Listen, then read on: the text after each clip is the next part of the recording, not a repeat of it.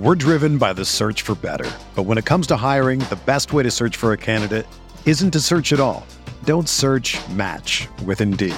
Indeed is your matching and hiring platform with over 350 million global monthly visitors, according to Indeed data, and a matching engine that helps you find quality candidates fast.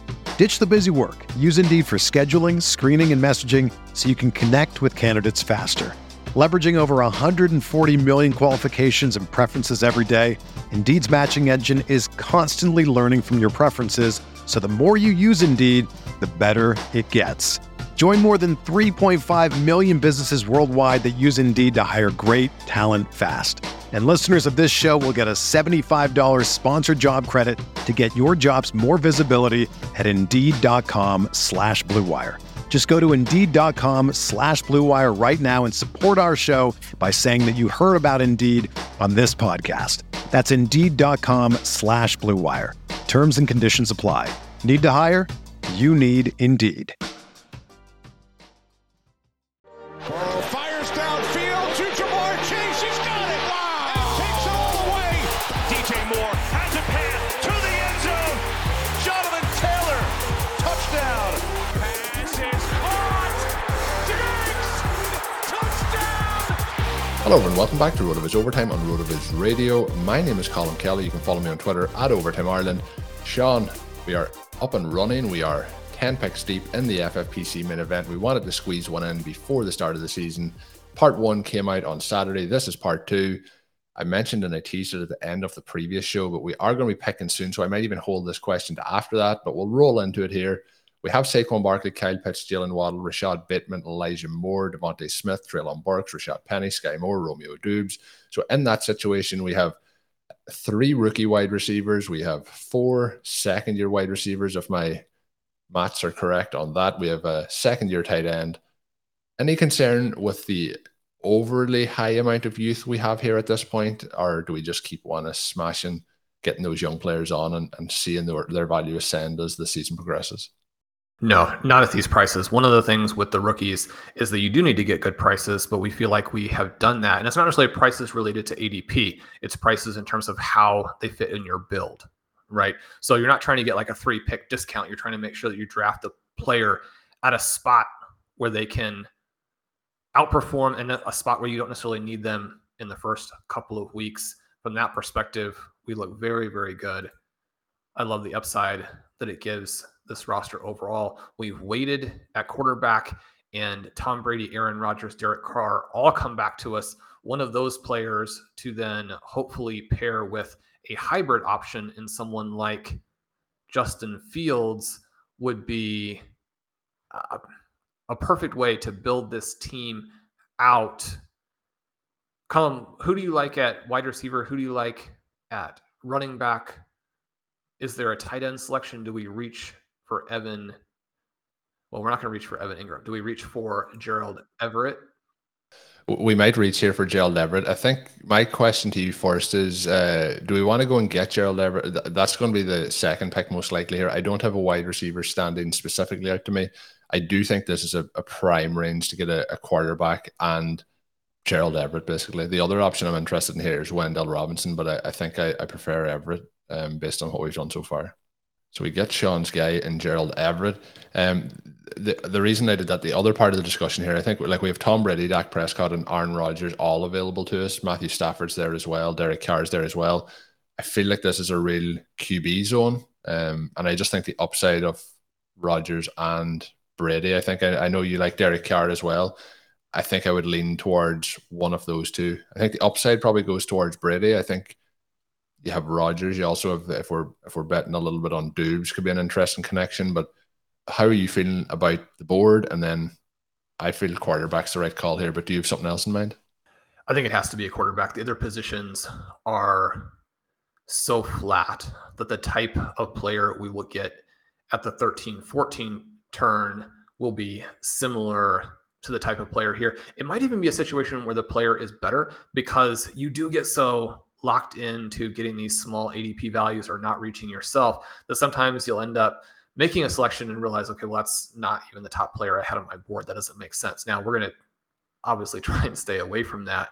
I think that Julio Jones would have been an interesting selection to go with Tom Brady there.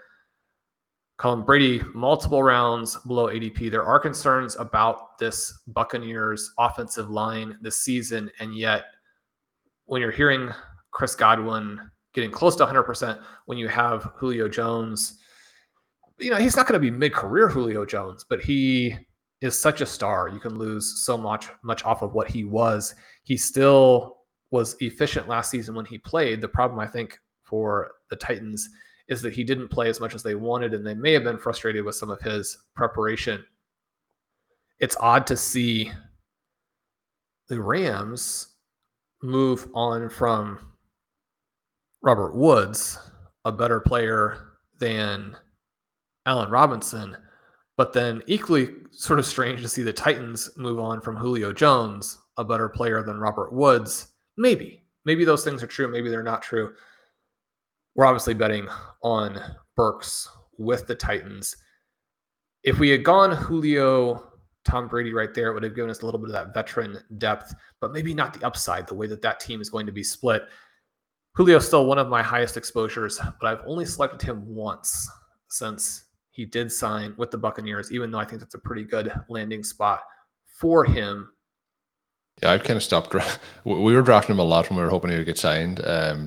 I haven't really drafted him at all since that happened and the ADP jumped up, but it's still a good chunk of Julio Jones on my rosters. The interesting thing is going to be about the Buccaneers is, like, we're talking about week one, how things look. I think the Buccaneers will be fascinating. The offensive line is going to be a concern, but Brady tends throughout his career to get the ball out just so quick that maybe he can counteract that a little bit. My concern is around just Tom Brady himself. He's been a little bit unusual, I guess, over the last month or so. So hopefully, if he's out there, he's 100% and he's locked in. I think that's just an amazing bargain to be getting there at the 12:01. So you mentioned the possibility as well of pairing him up, but I do think Everett is somebody that we find to be pretty integral to some of these rosters, and to have him as a secondary option in this team, really it's him and Noah Fant that are the guys that we're kind of targeting when it comes to the tight end positions. So to have one of them locked up, and we did have to take a little bit of a reach, but you mentioned how flat that zone is. It's a kind of an area where I don't be surprised if some of the players that go in that range slide all the way back to that next set of picks. I mentioned Wendell Robinson is potentially my favorite wide receiver in that area. He doesn't, we would have been taking kind of a 20 ADP swing to pick him up there. I do think we hopefully will have some nice options here when we get back to this next selection. And Sean, who knows? This could even turn out to be a KJ Hamler team. It could turn out to be a KJ Hamler team, and that would be fantastic. My KJ Hamler exposures have dropped a little bit recently because Jerry Jeudy has fallen into my lap so many times, and so you don't reach by as much. And he obviously has gotten more expensive. Colin, our theme for the shows during the draft here are what we expect to happen, what we want to see happen, the questions that we have going here into week one. Tampa Bay at Dallas, both of those teams, huge offensive line concerns. The Cowboys maybe even more than the Buccaneers. We just watched a Thursday night matchup where two of the very best teams in football combined for a turnover fest.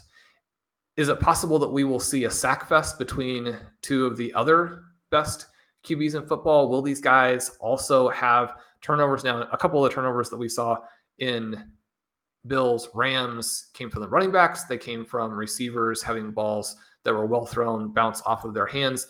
So not necessarily on the quarterbacks per se, but the more that we have teams protecting players through the preseason, which you have to do. I mean, you just really have almost no choice. But these week one games can be, I don't want to say ugly. They're fun, right? But they can be all over the place. And to have turnovers, to have sacks, to have pick six, strip six, all of those types of plays, I don't think any of that would be surprising.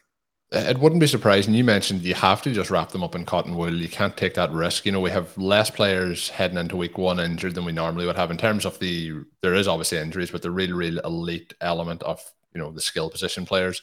And I think that's what teams have realized that they just have to do. But you're spot on in terms of it could be a little bit ugly at times. The timing of the routes might not just be there in terms of the connection with the quarterback.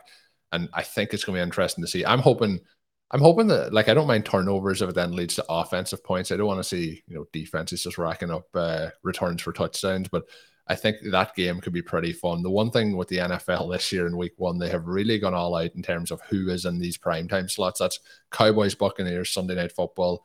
Then they also have Russell Wilson heading back to Seattle, or to play the Seattle Seahawks on Monday Night Football. So it's going to be a super fun weekend of games here. But I'm excited for that game. I'm hoping it's pretty high scoring, and I'm hoping that, we haven't got CeeDee Lamb in this draft. We actually bypassed on him to the Kyle Pitts, but I'm hoping that we see a real flash from him. We kind of didn't really ever get to what we wanted to see last year from Lamb. Cooper's no longer there. He is the prime target in this offense. So I'm really hoping we see a lot from him. I'm also interested when we look at what is happening in terms of the backfield usage between Tony Pollard and Zeke Elliott. The question around some of these backfields and how they're used, we've seen it on Thursday Night Football when all of a sudden Henderson's leading the way in terms of the opportunities out of that backfield. I don't think we're going to see that with the Dallas Cowboys, but similarly with like the likes of Clyde Edwards-Helaire this weekend, if we see some of these backfields where all of a sudden one of the guys is not getting the work that we're expecting, so if Elliott or Edwards-Helaire is getting less touches and the guys behind him like a Tony Pollard, or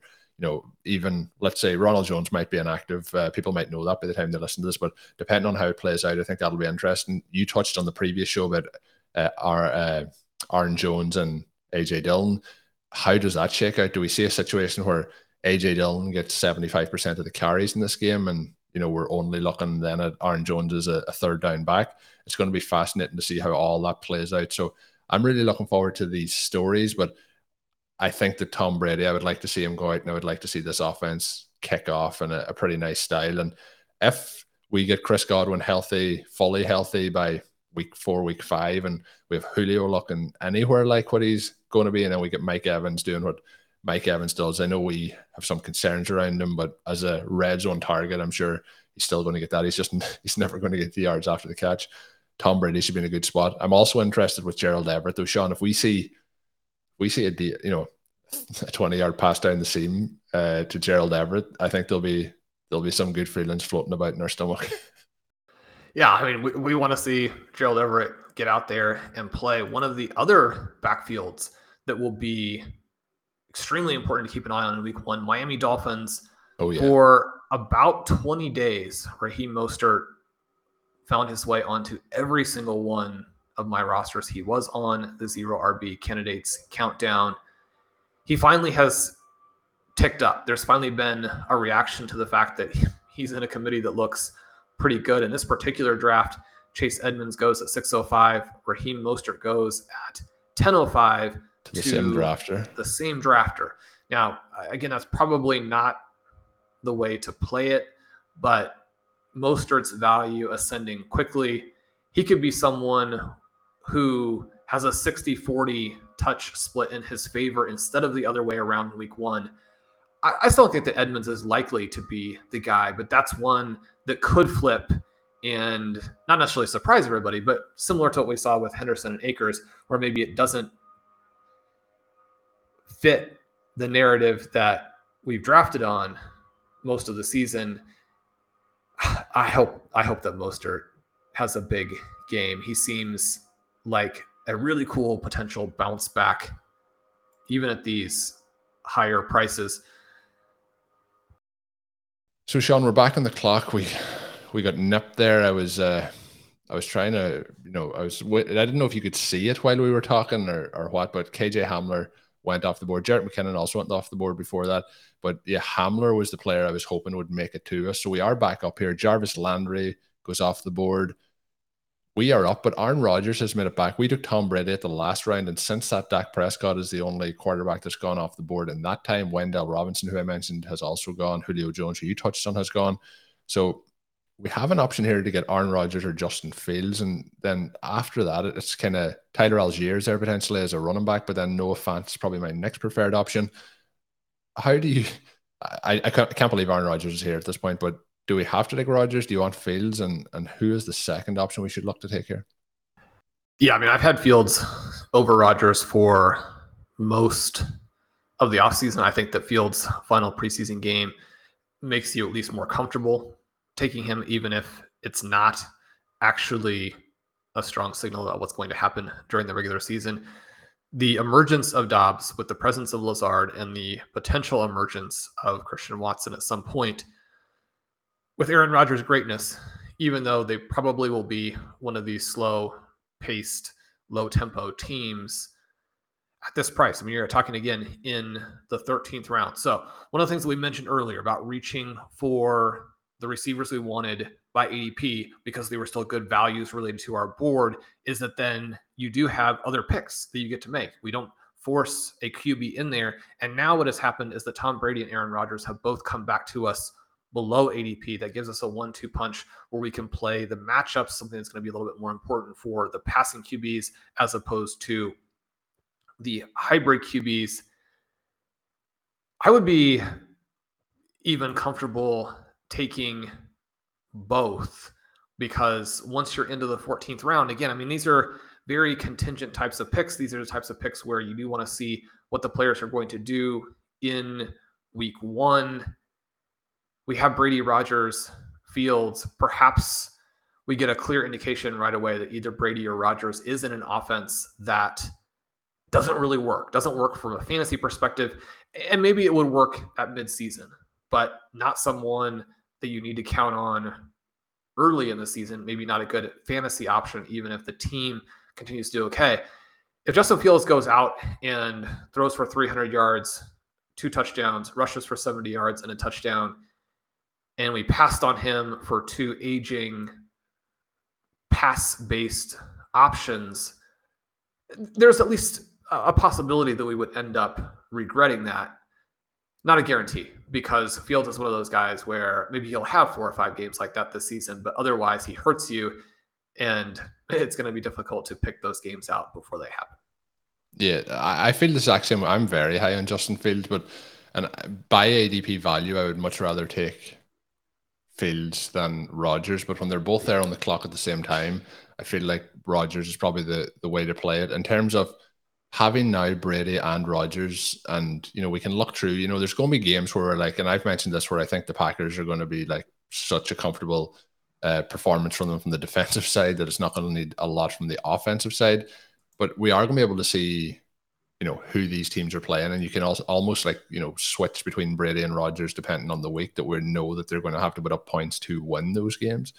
Yeah, I didn't think we were going to be a situation where we had to make that decision, but we take Aaron Rodgers, and we have taken Everett, who was our target previously, who we did take a little bit earlier than ADP. But in this zone, you just have to get your guys, and then we take Noah Fant there, Sean. So at the moment now, we have Pitts, Fant, and Everett. And I touched on this with you when we were talking. We talked a little bit about some of these players while making the picks, while also recording. That has been cut out of portions of the show. But we talked about potentially starting more than one tight end with the wide receivers we have. And maybe you also talked about the ability to have those players come along as the season comes along and not have the pressure on them in week one.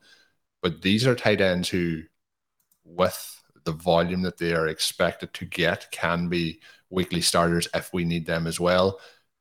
Was there anyone else for you in the mix outside of Fant? We touched on maybe Algier, or we didn't touch on Amir Abdullah, but he has gone since we made that pick. And Justin Fields still hasn't gone. Fields still hasn't gone. We're currently in the early 15th. Jeff Wilson has just been selected. Amir Abdullah has an ADP specifically in the main event, specifically in the last couple of days of the 15-12. A risk that you can take. I do have him as a better pick than that. I think he would have been a good fit for this team. Gives you a little bit of that receiving floor. And there's a threat of Brandon Bolden taking just a couple of catches a week, which would be enough, right? I mean, you need all of those receptions for the PPR format. If you're going to get 6 catches for 40 yards, I mean, you can't drop down to 4.5 for 30. Then you're out of play. But I think that Abdullah is set to be a big piece of their offense. The Raiders will be interesting to track in the first week. What is the role for Devontae Adams? Does he look like the same guy catching passes from Derek Carr? Is Zamir White even active? But then does he get out there? Does he start to take that starting job away from Josh Jacobs right away? We've heard them talk about him being fourth on the depth chart. Both White and Ronald Jones are players that I'm drafting pretty frequently. At the same time, I do think there's a strong likelihood that one or both is inactive the first week. I don't think that kills them, but Zamir White goes in round 11 in this draft. And so you have to find places where it makes sense to be able to stash a player. It wouldn't necessarily at that particular price. So a few other deep running back options: Isaiah Spiller, a very clear faller, no longer gets that premium price with Sony Michel in town. I think that you have to actually like it better now in some ways, because you can stash, you can look, and you don't have to pay. Damian Williams, perhaps in a similar situation, being covered up by Tyler Algier, a player I have a lot of enthusiasm for. I still prefer Algier, but some interesting late options. Colin, we're back on the clock, and Justin Fields makes it all the way through. Once we've used that other pick on Noah Fant and are locked into it, you can say, well, now just simply from a roster spot perspective, maybe Fields doesn't fit, but I really do kind of want to see how he looks in week one. Yeah, I think we have to do it based on how things have slid around here. If anything, we're just taking him away from somebody else's roster. But yeah, let's do it. People don't want quarterbacks, it would appear here. I don't really want 3 quarterbacks, and it's not something we would normally do, but we're lining them up. Sean, we are obviously a second pick to go here. We are in a situation where at this point we just have the 2 running backs. Do you see anyone standing out for you as a clear running back selection? Isaiah Spiller, somebody who's there, but obviously it's only Michelle now in town. Who would be standing out for you on this particular pick in the 16th round? You just would still kind of like to get all of these guys later, but stashing Spiller here, I think, is an option. I do think that going with David Bell or Trey McBride, we're going to end up very light on running back, but in a managed league, it's fine. It's very, very different than being in that best ball format where you need to manage your positional allocation. Going to the 4 tight ends with McBride, and again, seeing who actually blows up, that would be another option for me. Yeah, I think it probably makes sense though to go just on ADP values here. It makes sense to go with Spiller because we are going to have a couple more selections here. We obviously need to get a kicker and a running back, but at that point there was nobody clearly standing out. And I know we want to get some of the guys that you mentioned, Sean, but McBride is somebody who really stands out for me when maybe you want to add that 3rd tight end, or you need to get that depth where we are. I am willing to risk it a little bit in this particular draft. And again, similarly with what we've built out at wide receiver, I really would love to get David Bell on this roster, but I'm willing to see if we can skip it around here for 2 more picks.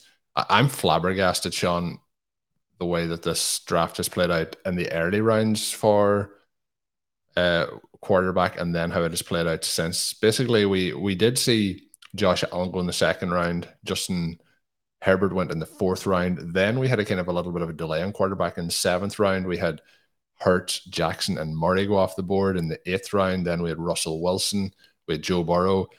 The draft round of 11 is taking 2 quarterbacks and Russell Wilson and Trey Lance back-to-back. The draft round 9 took Derek Carr and Matthew Stafford within 3 rounds of each other. But really, when we look at it,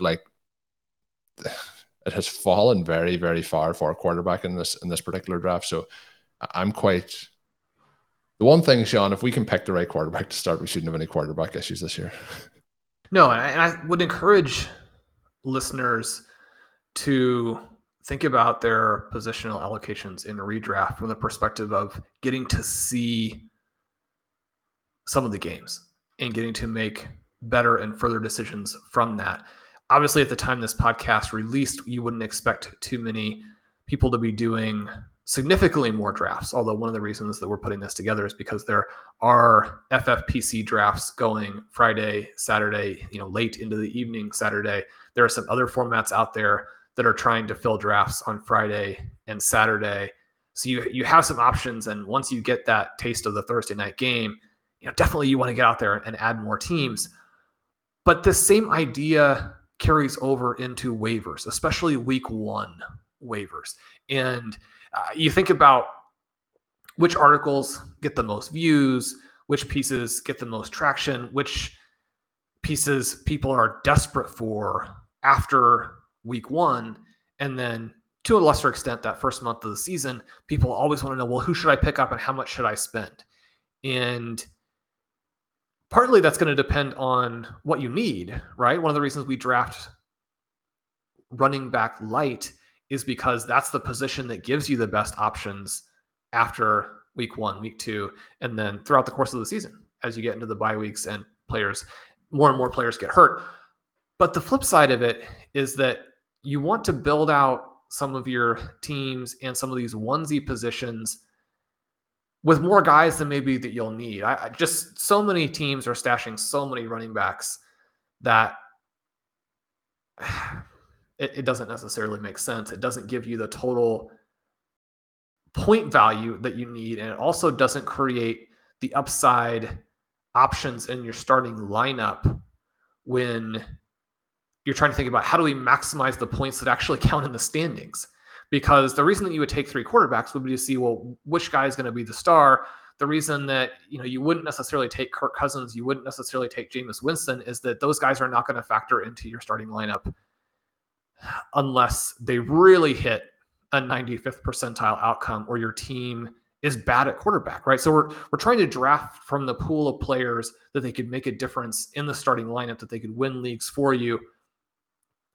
It's a humility-based approach. We don't know for sure if Gerald Everett or Noah Fant is going to be the guy. That's why you would take both of them. It's why we would consider Trey McBride to add on to this team.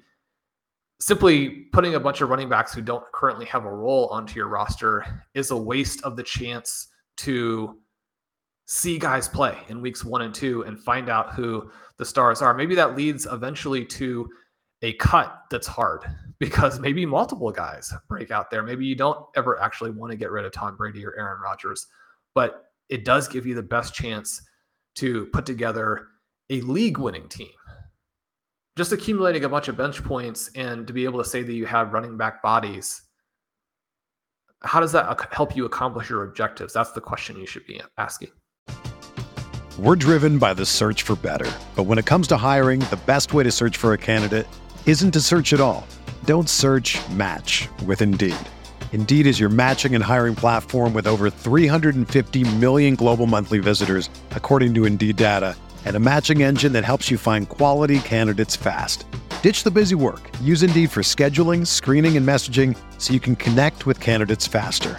Leveraging over 140 million qualifications and preferences every day, Indeed's matching engine is constantly learning from your preferences, so the more you use Indeed, the better it gets.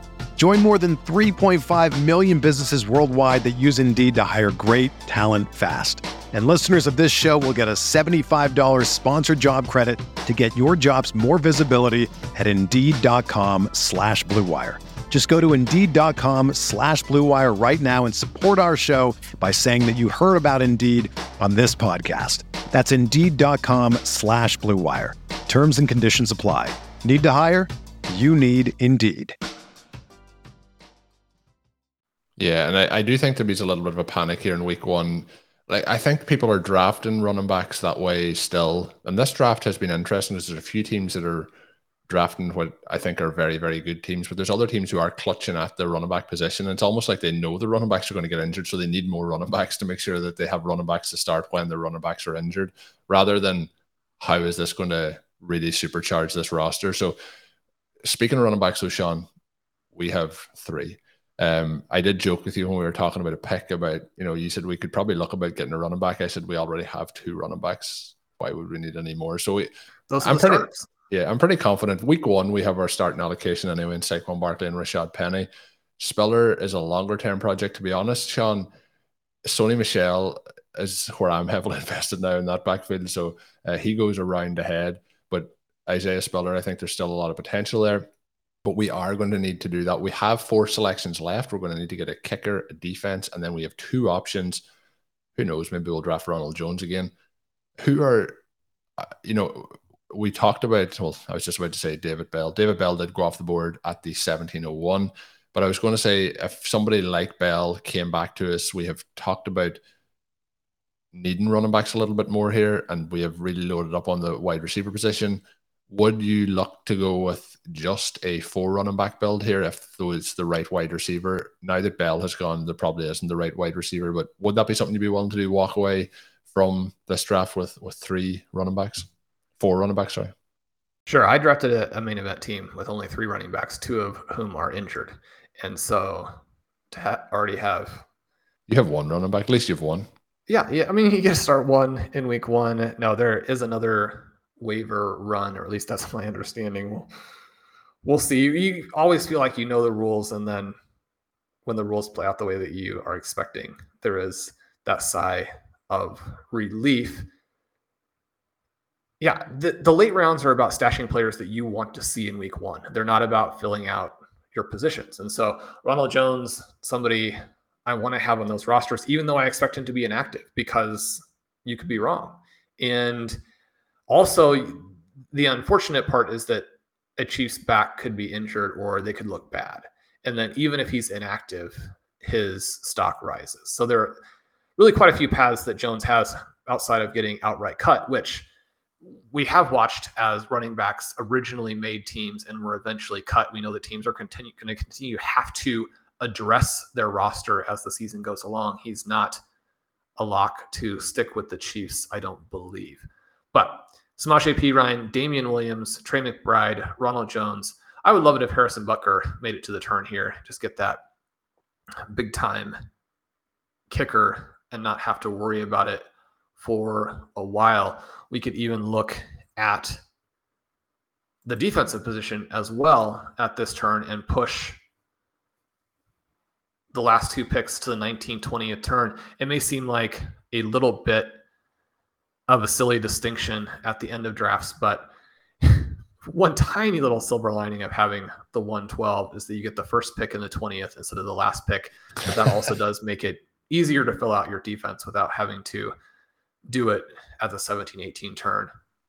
Yeah, I'm in agreement with that. So we are 5 picks away, but I do think, we have been kind of adding in some wrinkles to this draft, but I do think then when we get to this point, people maybe get bored at this point, or maybe they don't think it matters, but draft strategy and how you make those selections is really vital. And there's nobody you can hear better talk through that than Sean, in terms of, the picks that we are looking at here are more likely to be 19th and 20th round picks. So sometimes you'll want to move your defense and kicker to those selections if you have a lot of options here, but the options we have are probably ones that are not are probably still going to be there when we get to that point. And that's me saying now that they probably won't when we say that.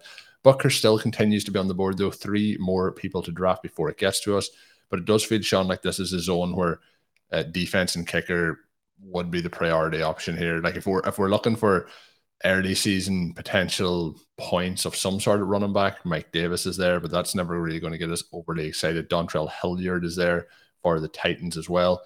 But it feels to me like a kicker and defense zone here. You talked about Butker. Daniel Carlson is there for Las Vegas as well as an option. Matt Gay would be there. A lot of interesting then defenses. I'm quite high on the Green Bay Packers defense, but Denver is there. Not really pushed on New Orleans either, but between Denver and Green Bay or Baltimore, have you any preferences that you're drafting at defense, or how are you playing it normally?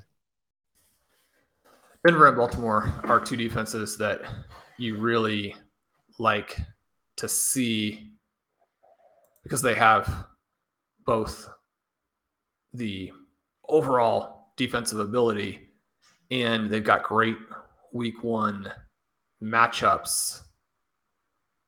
You'll also stream defense as well, but the Packers have a week 14 bye. So if they do get off to a good start and they are a solid, it's always nice benefit as well. Still waiting, Sean, though. Harrison Butker still in play here. Yeah, I think the other position that I would be interested in taking again, because it's not a matter of positional allocation. You want to see these guys. I think that getting a look at Trey McBride probably makes sense. I don't think that he'll come back to us. I don't think he should have fallen to this point. We have a situation where we both have 3 tight ends and we have Kyle Pitts as the superstar. So it's not a need, but if you fast forward to the end of week 1 and say you guys are wrong on Gerald Everett and you're wrong on Noah Fant, both of those things are very possible, and you want to keep that in mind. when you're making the next pick. Now, you're probably not going to cut them after 1 week. Although if they put up an Allen Robinson, then you have to at least consider it. Well, it did pop into my head as the easiest way to explain that.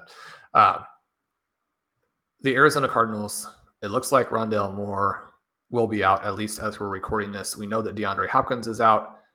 Zach Ertz seems limited.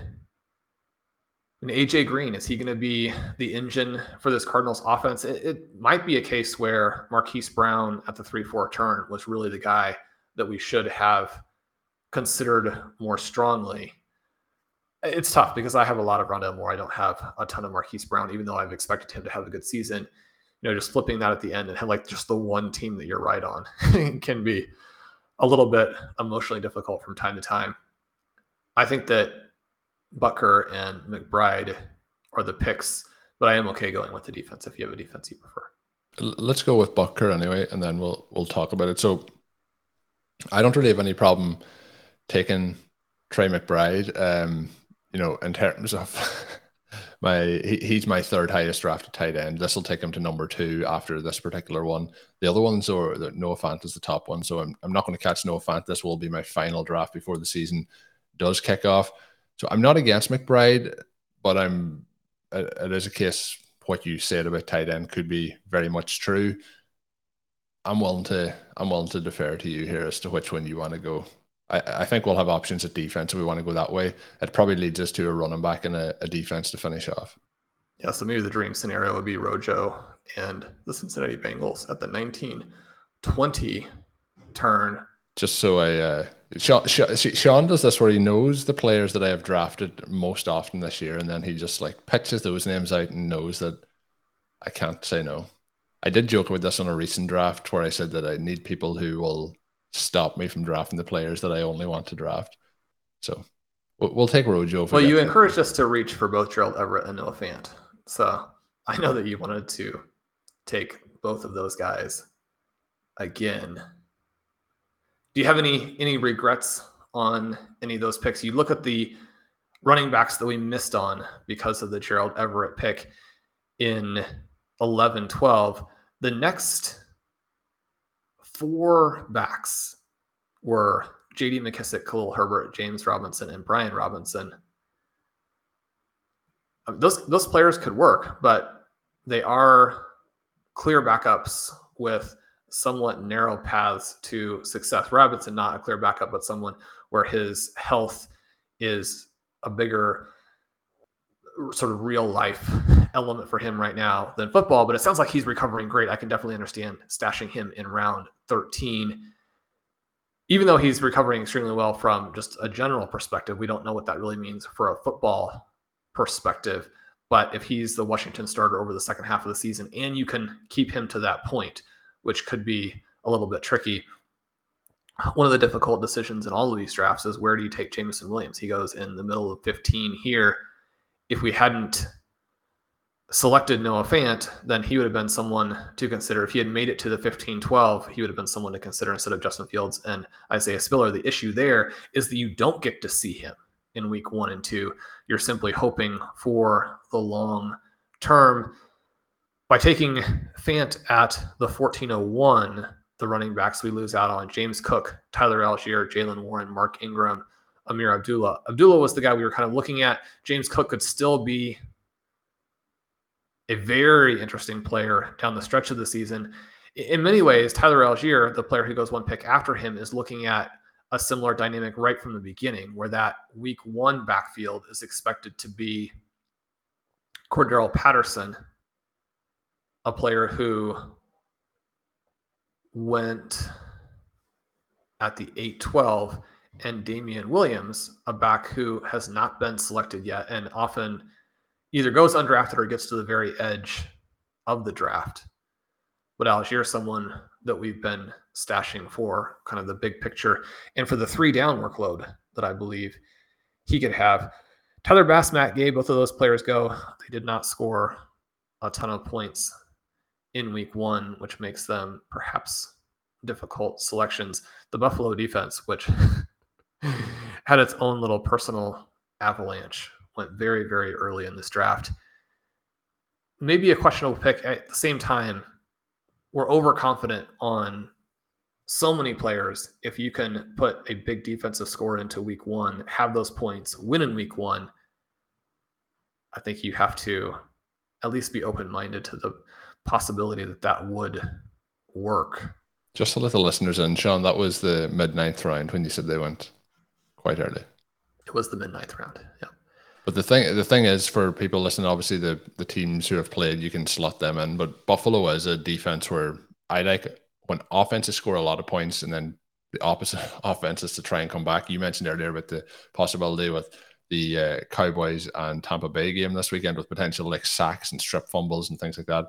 But that's where you see that happening. And Buffalo could be a really good defense this year, but in that 9th round is a little bit hard to go with. Sean, you asked if I had any kind of regrets of the picks. I don't really have any regrets based on what we did. Like you mentioned, the players that went after Everett. The player I would have been thinking I was hoping would get back would be Jerick McKinnon. The other one was KJ Hamler. Both of them go shortly before it does come back to us. The picks, though, where we take Everett, the players I would really been interested in there was Kenneth Gainwell and Eno Benjamin, who went 3 picks and 1 pick before the Everett pick. So kind of the zone of the draft where we took Everett, there wasn't a huge amount of other players that went off in that mid-range that I would have rather to take over him. It was the players that went ahead of him I would rather to get. Similarly then, when we take Aaron Rodgers and Noah Fant, when we look through there, a lot of the options again, Amir Abdullah possibly would be the one I would be picking out of that zone. Sony Michel, who I mentioned, is there as well, being a nice second running back option. But they're players, again, that you're hoping that gets to you at that Justin Fields pick. So I think if I went back and did it again, I would still play it the same way. Would you change the second pick where we've missed out on Abdullah and Sony Michel in that kind of range?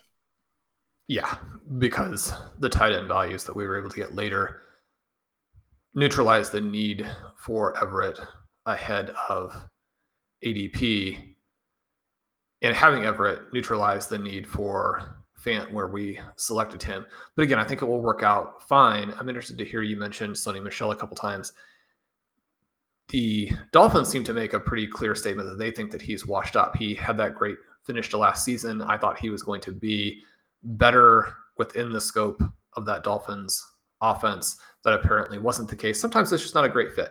Maybe he can be the guy there with the Chargers. Obviously, he's not old. It's simply a matter of, was he ever really the player that teams had wanted him to be? Colin, who are your favorite sleepers? We're in the second half of the show. We're at late in the draft. This is prime sleeper time period. When we draft here, 16, 17, 18, 19, 20, we're obviously taking some stands on sleepers. Who are some other guys that you're not just wanting to see in week one, but you're expecting something from? So when we get into this, so I'm fortunate at the minute, Sean, a lot of the players outside of Ronald Joe in this range have started to move up. I don't know if we can call Trey McBride a sleeper, but he is somebody that I have consistently drafted since the beginning of draft season. Looking here, as I mentioned before, when I was how much I have him on the FFPC website. Prior to this, I'm at 30.5% in terms of drafting, and obviously I've taken him here again, so that's going to bump it up a little bit.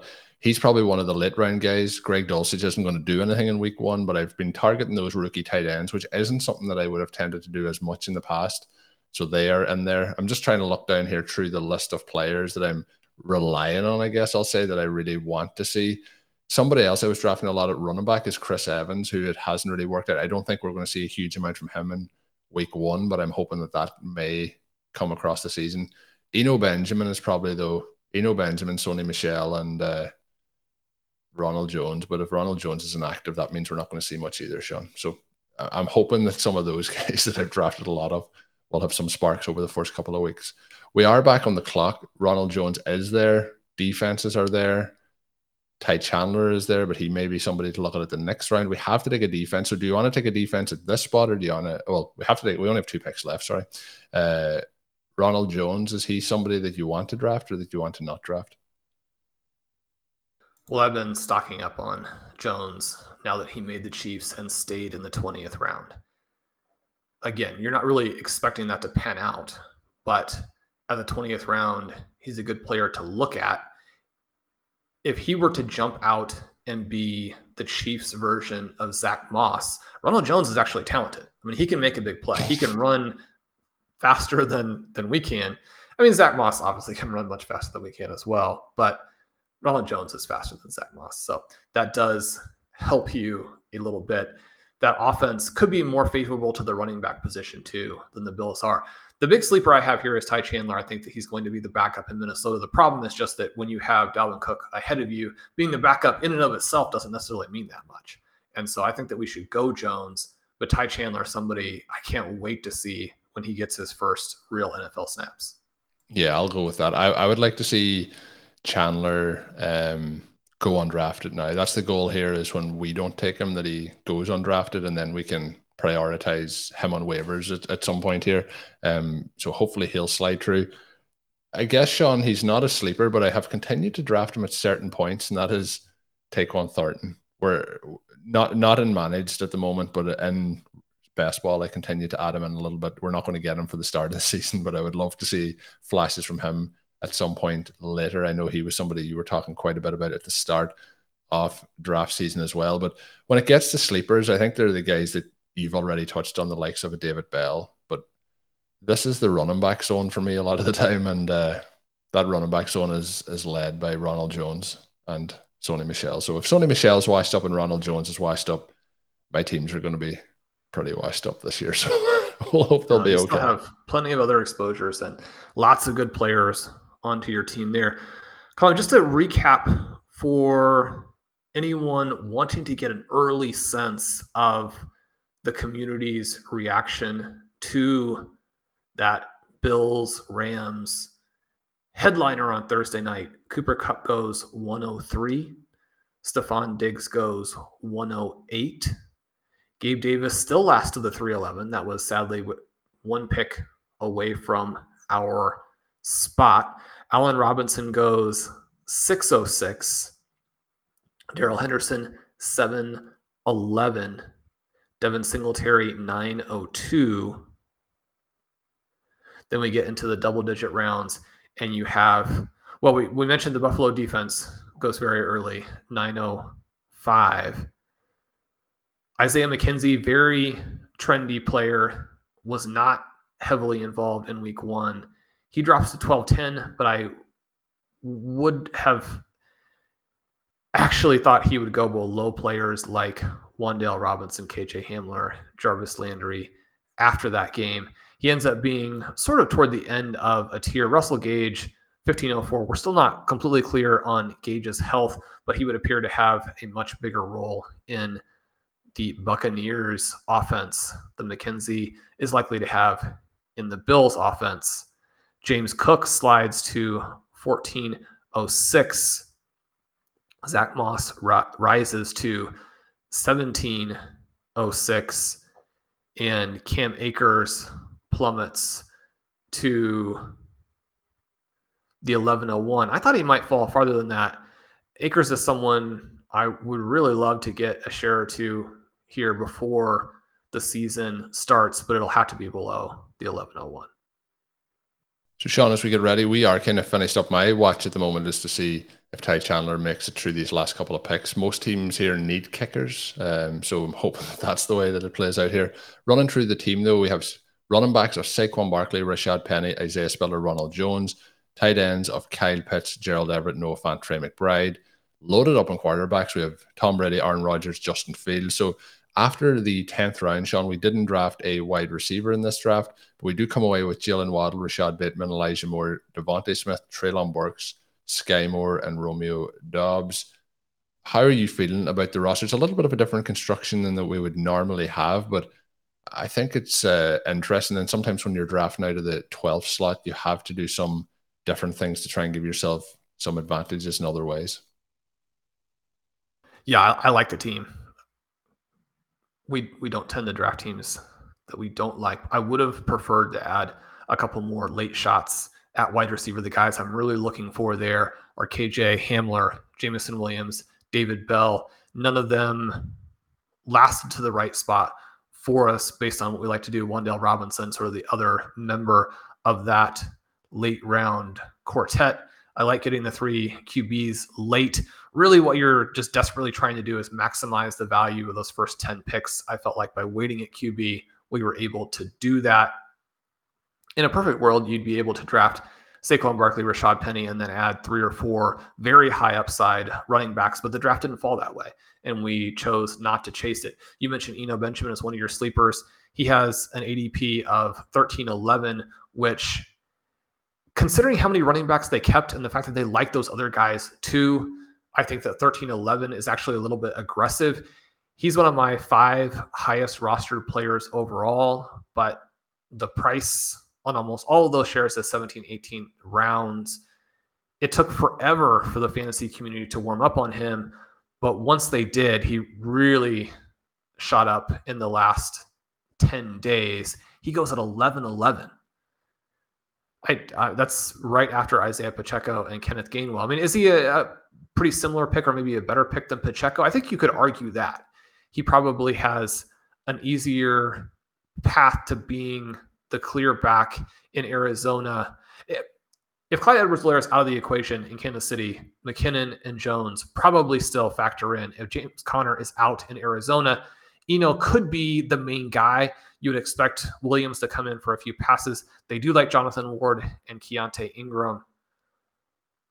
But Eno might be the guy. So maybe he's a better pick than Pacheco, but it's just tough to pay that price, especially when Jarrett McKinnon is there a little bit later. The thing that happens in the last week before the season is that the running back prices become much, much tighter.